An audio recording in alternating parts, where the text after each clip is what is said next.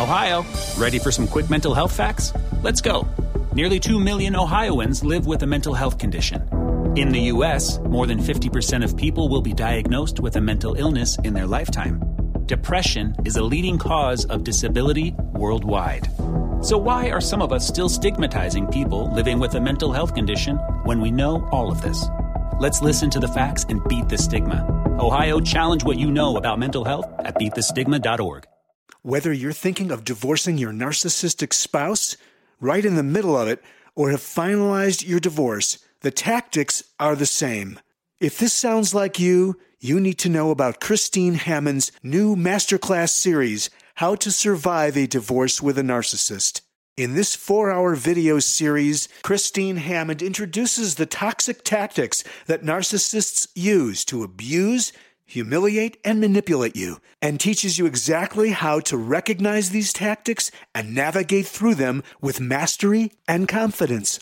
How to Survive a Divorce with a Narcissist is a deep dive, a masterclass that'll show you how narcissists use tactics like bait and switch, scare tactics, roller coaster ride, and child's play. It's How to Survive a Divorce with a Narcissist, a 4-hour recorded video masterclass with Christine Hammond. For more information or to purchase today, just go to growwithchristine.com/narcissism. That's growwithchristine.com/narcissism. This masterclass will change your life. Again, that's growwithchristine.com/narcissism.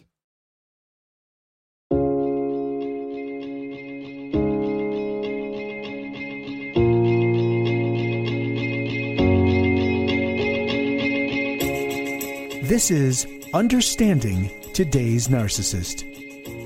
Brought to you in part by PsychCentral.com. And now here's your host, Christine Hammond.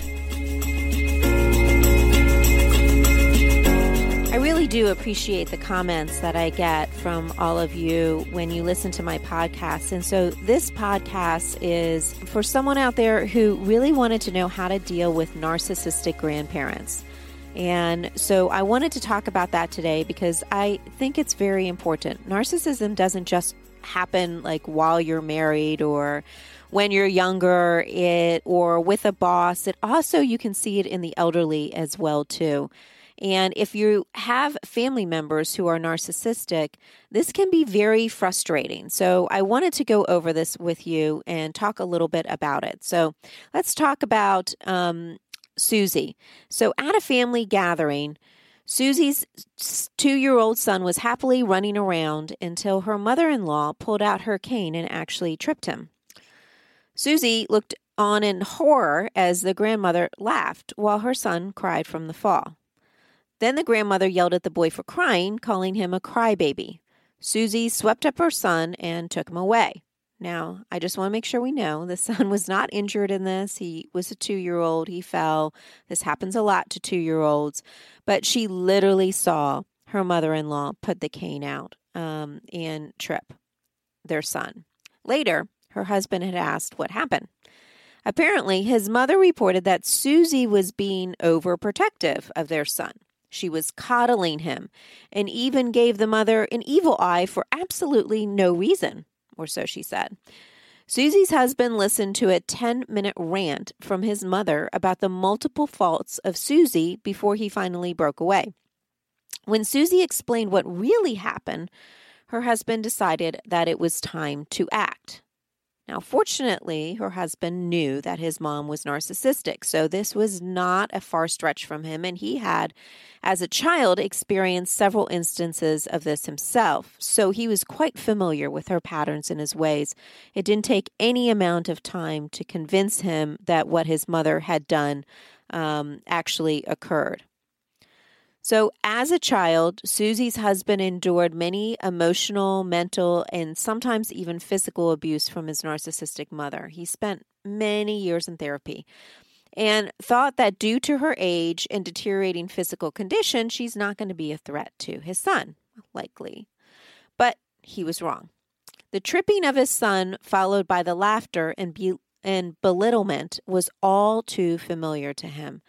This was not a pattern he wanted to pass down to another generation. So Susie and her husband decided on new boundaries to keep his mother from repeating her abusive patterns with their children. Here's what they decided. Number 1, think before speaking. Before visiting or speaking to a narcissist, remember that they are narcissistic. That might sound overly simple, but it is a thing that you have to remind yourself. It might be helpful to review some of their glaring characteristics so expectations can be more appropriately set. Once you know a person is a lion, you should not expect them to act like a lamb. Susie and her husband prepared their son by telling him that it is not okay for anyone to try to hurt him, even if it is a grandparent. And when he is hurt, it is absolutely okay to cry. So they decided to think before speaking by remembering that his mom was narcissistic. And the boundary that they set as a result is this: I'm going to set reasonable expectations, not only for themselves, but also for their son. Number 2, remember, it's all about the narcissist. It helps to have an expectation that the conversation will turn towards the narcissist. Because the grandmother felt like the 2-year-old was getting all of the attention, she created an unnecessary drama designed to monopolize her son's time. Expect that the narcissist will find a way to make things about them, especially when they feel ignored. So the number 2 is, remember, it is truly all about them. And so they set a new boundary going forward. I'm going to be judicious in giving attention. So they're just going to be a little bit more careful about when and how they show attention.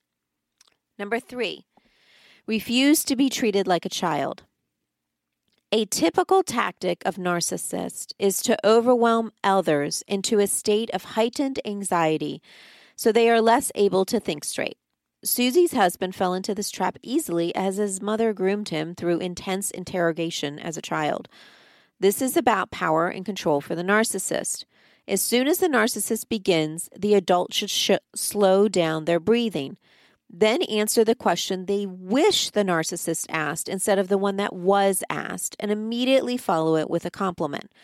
This arms and distracts most narcissists. So, one of the things that Susie's husband had to do was to refuse to be treated like a child. That's number 3. His new boundary is, I'm going to be treated like a peer. Number 4, reject verbal assaults.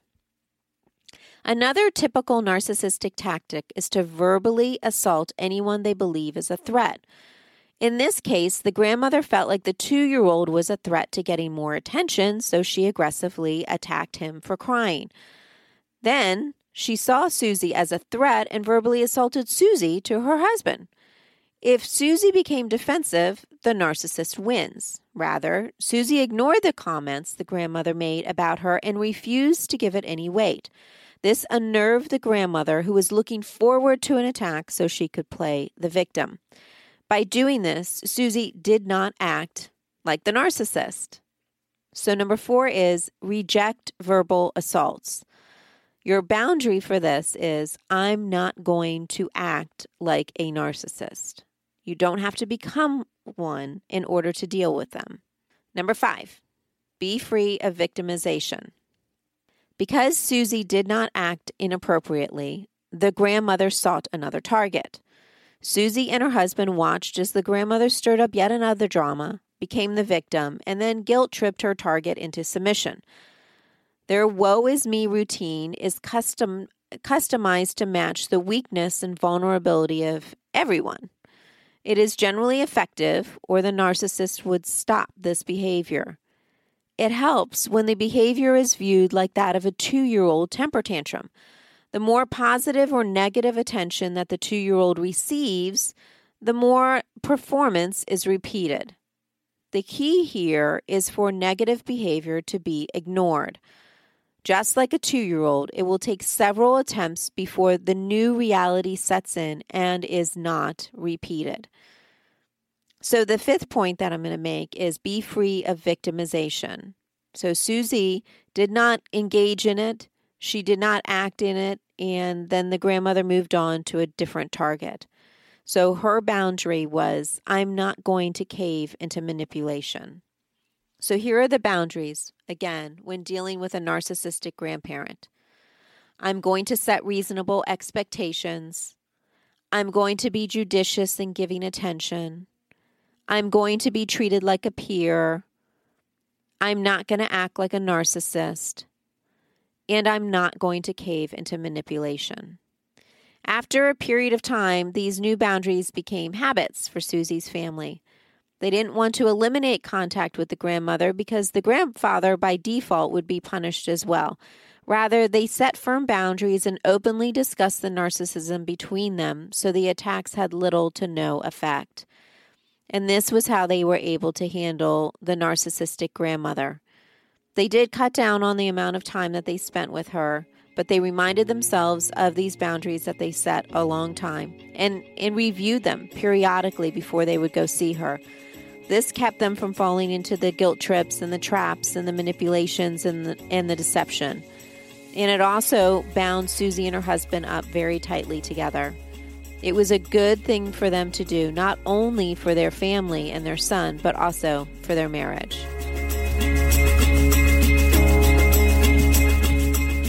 Thanks for listening to Understanding Today's Narcissist with Christine Hammond. Brought to you in part by PsychCentral.com. For more information, visit growwithchristine.com.